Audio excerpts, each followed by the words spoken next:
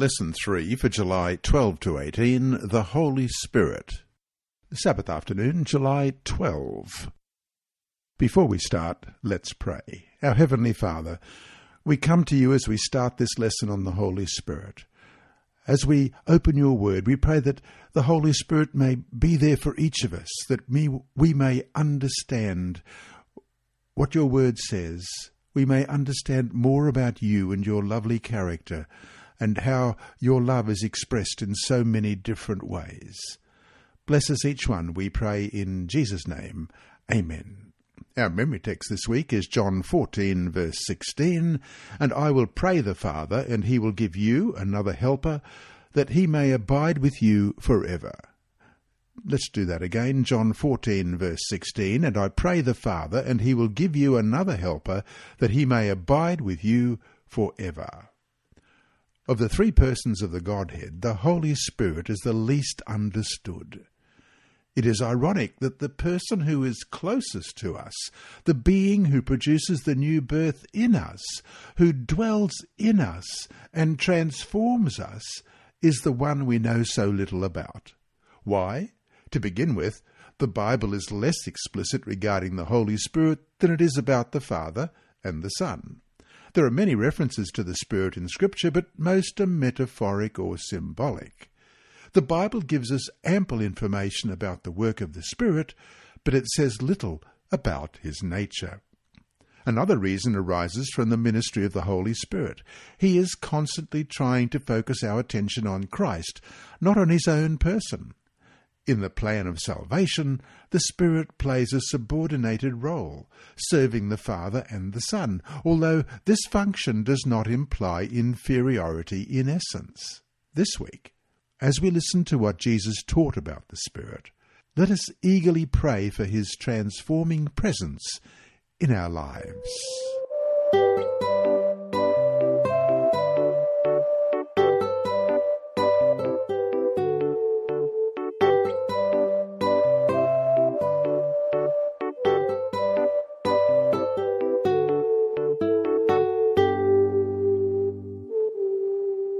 Sunday, July 13, the representative of Christ. With fear and sadness, the disciples listened as Jesus announced his imminent death.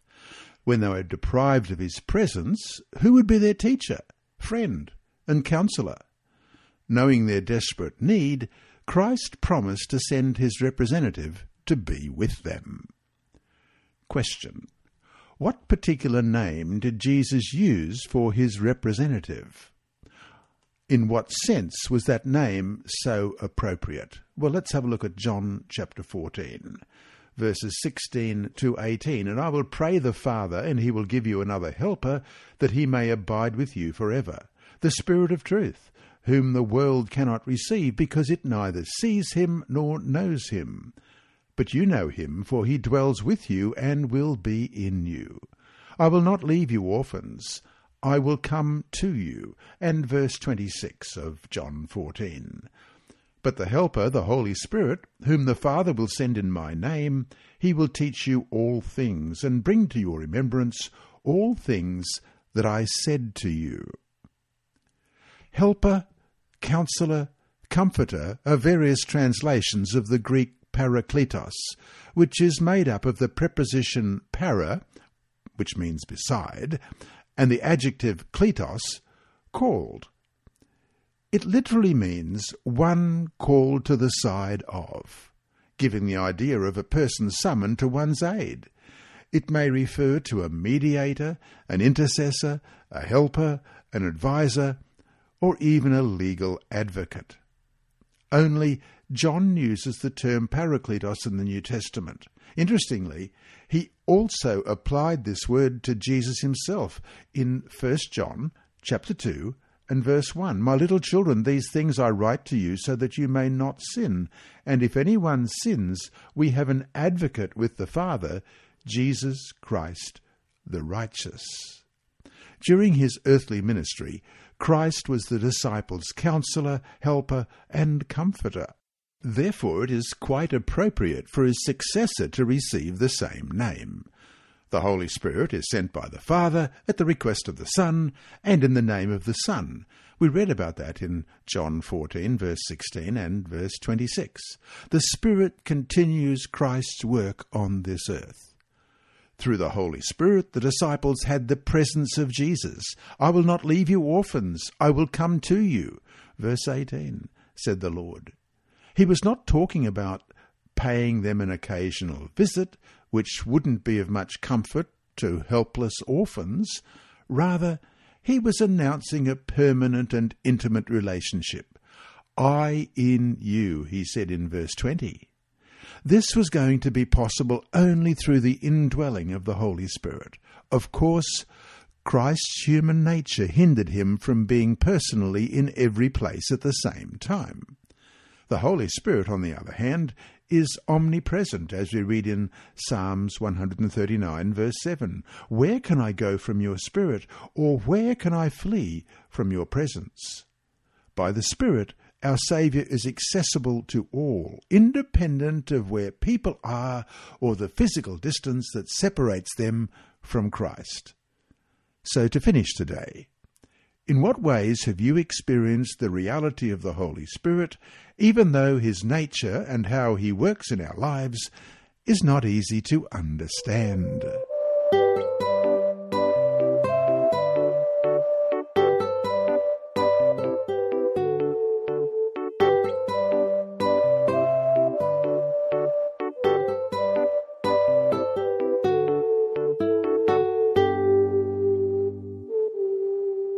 Monday, July 14. The Holy Spirit is a person. Ellen G. White wrote that the nature of the Holy Spirit is a mystery. Men cannot explain it because the Lord has not revealed it to them. Regarding such mysteries, which are too deep for human understanding, silence is golden. That's from the Acts of the Apostles, page 52. Nevertheless, she also affirmed that the Holy Spirit is a person, for he beareth witness with our spirits that we are the children of God. He must also be a divine person, else he could not search out the secrets which lie hidden in the mind of God. That's from Evangelism, page 616 and 617. This statement was based on the Bible. Romans 8:16, the Spirit himself bears witness with our spirit that we are the children of God. And 1 Corinthians chapter 2, verses 10 and 11. But God has revealed them to us through his Spirit. For the Spirit searches all things, yes, the deep things of God. For what man knows the things of a man except the spirit of the man which is in him? Even so, no one knows the things of God except the Spirit of God. So, although we are limited by our human nature, through the Scriptures we can at least know that the Holy Spirit is a person and that he is divine. What Jesus said about the Holy Spirit confirms this conclusion. Question: what are some of the actions of the Holy Spirit that show us he is a person? First of all, John 14, verse 26, But the Helper, the Holy Spirit, whom the Father will send in my name, he will teach you all things, and bring to your remembrance all things that I said to you. And John chapter 15, verse 26, But when the Helper comes, whom I will send to you from the Father, the Spirit of truth, who proceeds from the Father, he will testify of me. And John chapter 16, verses 7 to 14. Nevertheless, I tell you the truth. It is to your advantage that I go away. For if I do not go away, the Helper will not come to you. But if I depart, I will send him to you. And when he has come, he will convict the world of sin and of righteousness and of judgment. Of sin, because they do not believe in me. Of righteousness, because I go to my Father, and you see me no more. Of judgment, because the ruler of this world is judged. I still have many things to say to you, but you cannot bear them now. However, when he, the Spirit of truth, has come, he will guide you into all truth. For he will not speak on his own authority, but whatever he hears he will speak, and he will tell you things to come. He will glorify me, for he will take of what is mine and declare it to you. Jesus mentions several activities the Spirit carries out, all of which imply a personality. Who better than a person can teach us and bring to our remembrance all the things that Christ said? Or who better than a personal being can testify of Jesus, as in John 15:26, convict the world, as in John 16:8, guide us into all truth, and also hear and speak, as in verse 13. Following the teachings of Jesus, the New Testament writers made it clear that the Holy Spirit has the essential characteristics of a person. Will, in 1 Corinthians 12:11, which reads, "But one and the same Spirit works all these things, distributing to each one individually as he wills." Intelligence, as in Acts 15 verse 28, "For it seemed good to the Holy Spirit and to us to lay upon you no greater burden than these necessary things," and Romans 8:27, "Now he who searches the hearts knows what the mind of the Spirit is, because he makes intercession for the saints according to the will of God." And emotions. Romans 15:30, "Now I beg you, brethren, through the Lord Jesus Christ and through the love of the Spirit, that you strive together with me in prayers to God for me." And Ephesians 4:30, "And do not grieve the Holy Spirit of God, by whom you were sealed for the day of redemption." Because the Holy Spirit is a divine person, we must humbly surrender ourselves to his will and guidance. We will invite him to dwell in our hearts, as it says in Romans 8:9, "But you are not in the flesh, but in the Spirit, if indeed the Spirit of God dwells in you. Now if anyone does not have the Spirit of Christ, he is not his." To transform our lives, Titus chapter 3 and verse 5, "Not by works of righteousness which we have done, but according to his mercy he saved us, through the washing of regeneration and renewing of the Holy Spirit." And to produce the fruit of the Spirit in our characters. Galatians 5:22-23, "But the fruit of the Spirit is love, joy, peace, long-suffering, kindness, goodness, faithfulness, gentleness, self-control. Against such there is no law." On our own we are helpless. Only through his power working in us can we become what we have been promised in Jesus. So to finish today, the Holy Spirit is a gift. Like most gifts, it can be rejected. How can you make sure day by day that you are not turning away from what the Holy Spirit seeks to do in your life?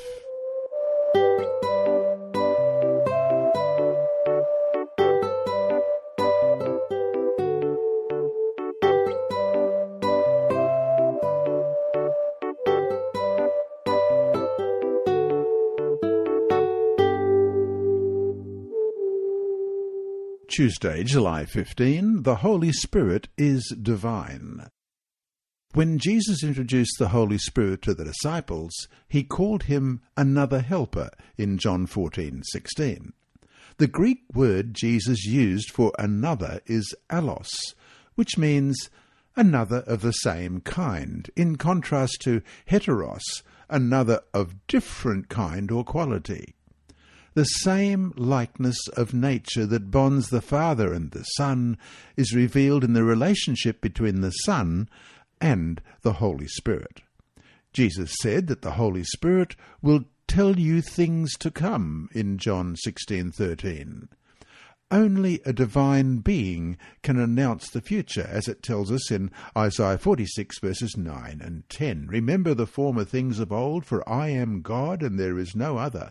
I am God and there is none like me, declaring the end from the beginning, and from ancient times things that are not yet done, saying, My counsel shall stand, and I will do all my pleasure." The divinity of the Holy Spirit is also attested by his role in the inspiration of the Scriptures, a function that Jesus explicitly acknowledged. He argued, David himself said by the Holy Spirit in Mark 12:36, and what is recorded in Psalm 110, verse 1. The Lord said to my Lord, sit at my right hand, till I make your enemies your footstool. While on this earth, Jesus was constantly under the direction of the Holy Spirit.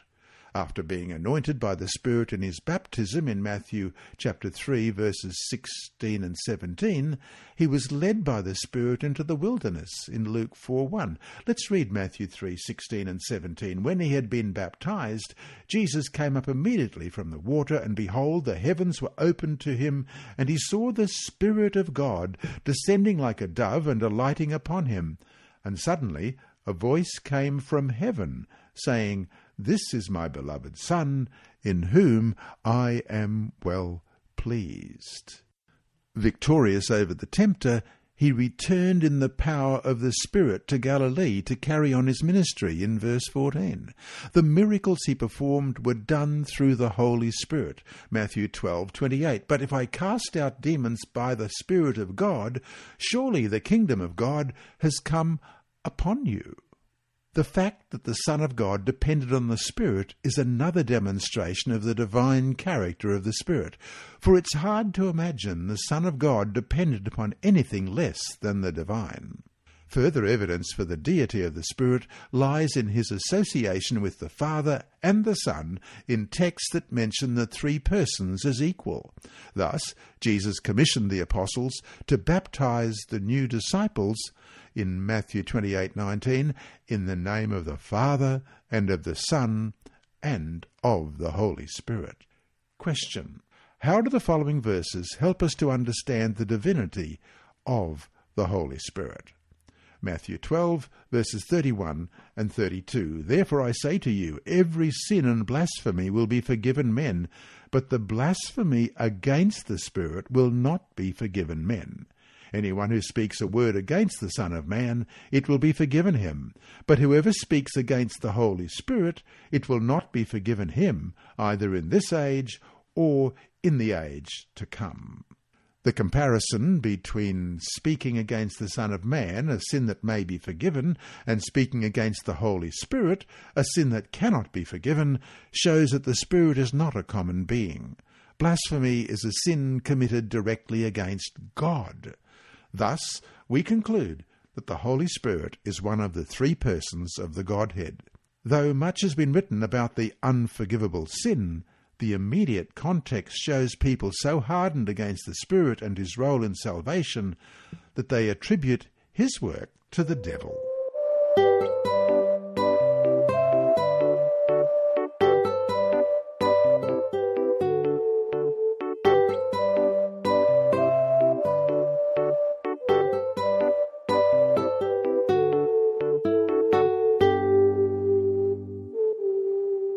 Wednesday, July 16, the work of the Holy Spirit. We've already mentioned the important role of the Holy Spirit in the life of the incarnated Christ and in the inspiration of the Scriptures. Let us focus now on what Jesus taught about the Spirit's work for our salvation. Question: what indispensable work does the Holy Spirit do in order to prepare us to accept the Saviour? John 16, verse 8. But when the Helper comes, whom I will send to you from the Father, the Spirit of truth who proceeds from the Father, he will testify of me. Who takes their medicine unless they acknowledge that they are sick? By the same token, we cannot be saved unless we recognize that we are sinners. Softly but steadily, the Holy Spirit convinces us that we have sinned, are guilty, and are under the righteous judgment of God. Then the Spirit guides us to Christ, testifying about him, as in John 15:26, the only one who can save us. Since Jesus is the truth, as we read in John 14:6, by taking us to Jesus, the Spirit is also taking us into all truth, as it says in John 16 and verse 13. It could not be any other way, after all. The Holy Spirit is called the Spirit of truth in John 14, verse 17. Once we are convicted of sin, which implies repentance from our sins, and are directed to Jesus and his truth, we are ready for the Holy Spirit to do his greatest work. Question: why is it so crucial to be born of the Spirit?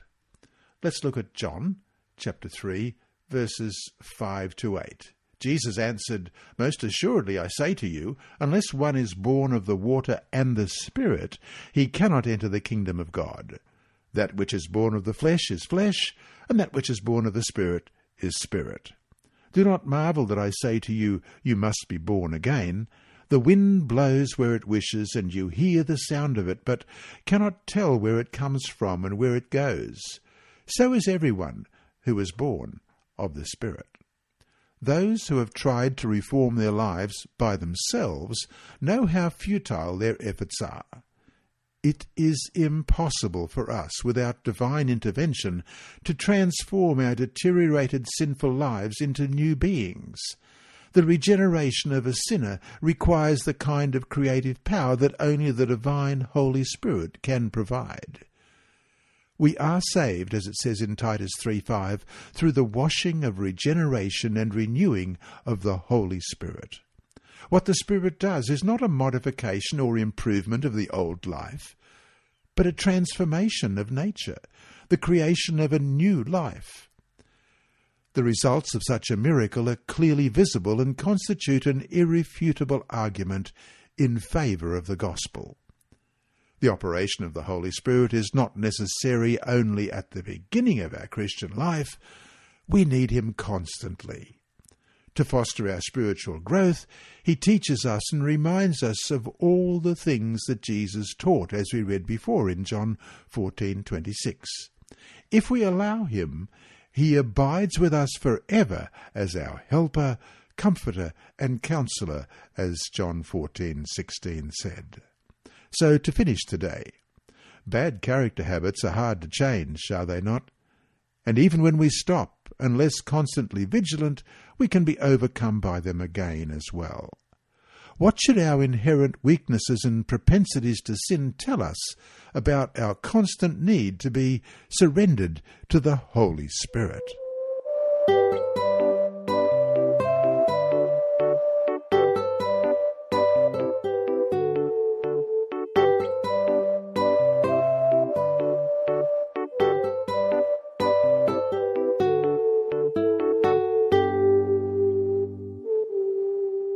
Thursday, July 17, filled with the Holy Spirit. No doubt it is important to know who the Holy Spirit is, but this knowledge would be pointless unless it leads us to completely open our lives to be filled with him. Jesus made it clear that if we fail to invite the presence of the heavenly guest to abide in us daily, there is another kind of spirit that is eager to enter into the empty life and produce a spiritual disaster. Matthew 12, verses 43 to 45. When an unclean spirit goes out of a man, he goes through dry places, seeking rest, and finds none. Then he says, "I will return to my house from which I came." And when he comes, he finds it empty, swept, and put in order. Then he goes and takes with him 7 other spirits, more wicked than himself, and they enter and dwell there, and the last state of that man is worse than the first. So shall it also be with this wicked generation. Jesus himself was filled with the Holy Spirit, we read in Luke 4:1. And Ellen White writes in Christ's Object Lessons, page 139, "Daily he received a fresh baptism of the Holy Spirit." Question: what does Luke chapter 11, verses 9 to 13, tell us about the way we receive the Holy Spirit? What do these verses show us regarding the Father's willingness to give us the Holy Spirit?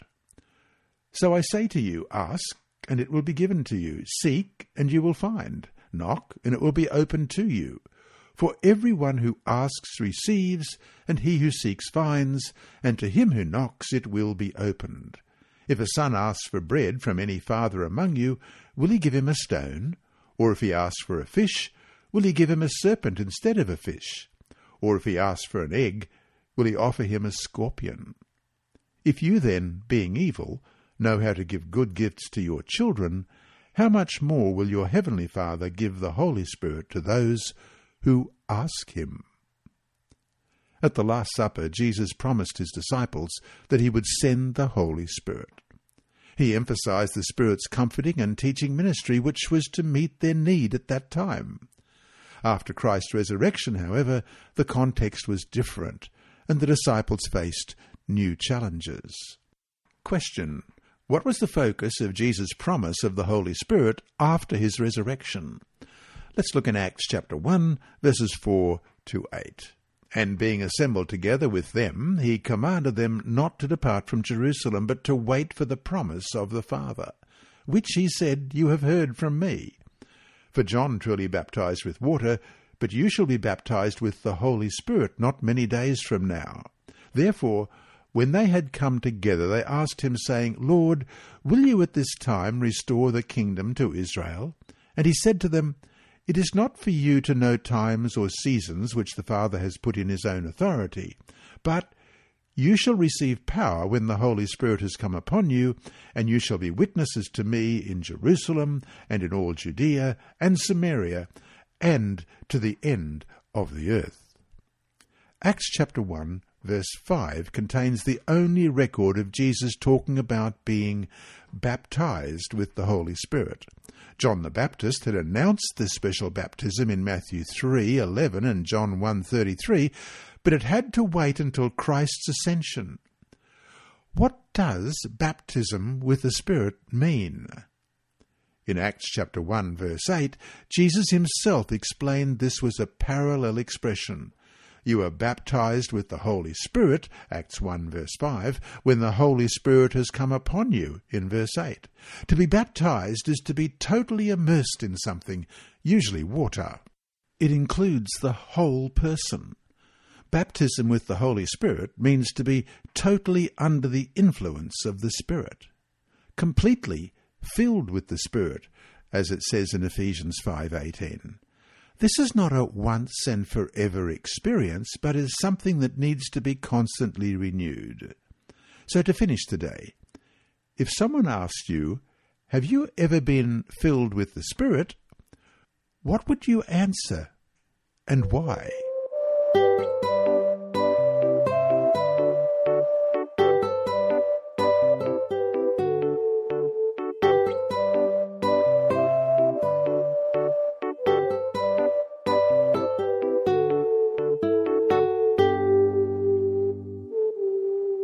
Friday, July 18. From the book Desire of Ages, page 669 and 670, At all times and in all places, in all sorrows and in all afflictions, when the outlook seems dark and the future perplexing, and we feel helpless and alone, the Comforter will be sent in answer to the prayer of faith. Circumstances may separate us from every earthly friend, but no circumstance, no distance can separate us from the heavenly Comforter. Wherever we are, wherever we may go, he is always at our right hand to support, sustain, uphold, and cheer. And from 671 in the same book, the Holy Spirit was the highest of all gifts that he, Jesus, could solicit from his Father for the exaltation of his people.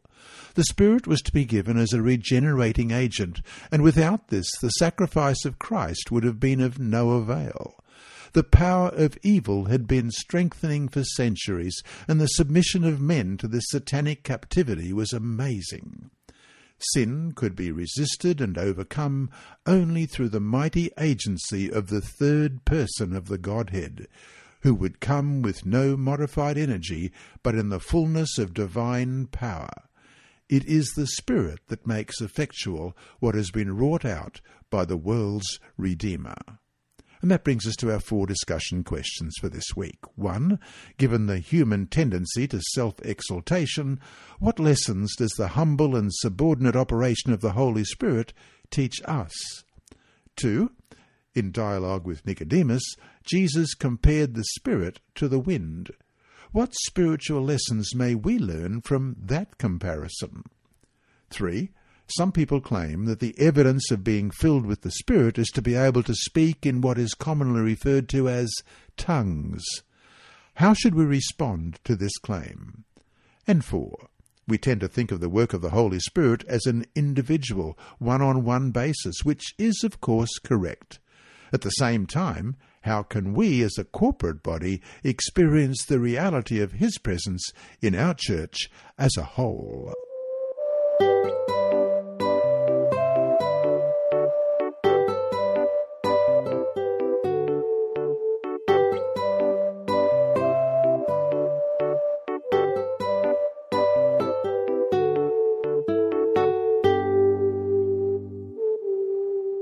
Inside Story. Our mission story this week comes from Czechoslovakia, as it used to be called, now called the Czech Republic. And Jan Junstra is studying pharmacology and theology in Brno, in the Czech Republic. It's titled A River of Life. I'm a fourth-generation Seventh-day Adventist in the Czech Republic, the second most atheistic country in Europe. Going to church was part of my life, like grocery shopping and eating. I enjoyed church because I had friends there, but I didn't have a relationship with God. I had developed a rather twisted picture of God. Many other young people did too, and lots of them stopped attending church when they enrolled in a university. The Seventh-day Adventist church leaders prayed for a way to reach university-aged people across the Czechoslovakian Union. God answered their prayers with INRI, I-N-R-I, Road, which means Jesus' Way. It's a program primarily for university students.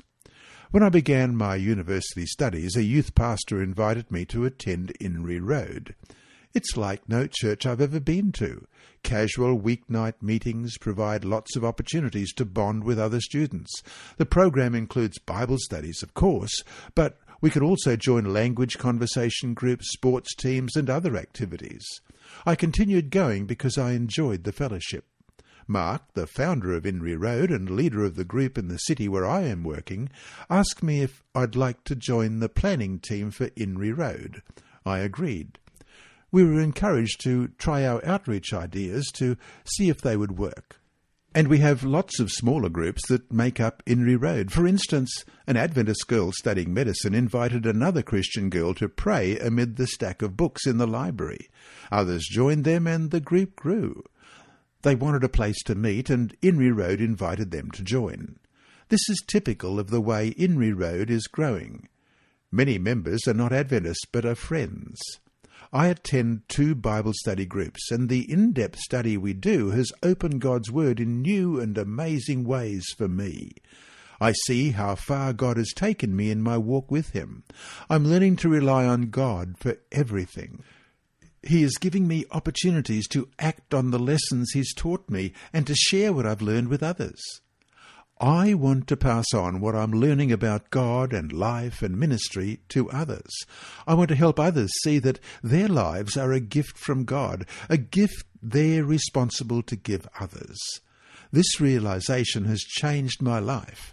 Last year, INRI Road received part of a 13th Sabbath offering to help expand the program to other university cities, to train leaders, and to provide resources that will bring other young people to a knowledge of the Saviour. Thank you for caring about the youth of Europe. Your reader this week has been Dr. Percy Harold. The lessons have been brought to you by the Sabbath School Department, Christian Services for the Blind and Hearing Impaired, and through the services of Adventist Media Network. Remember that God is always faithful.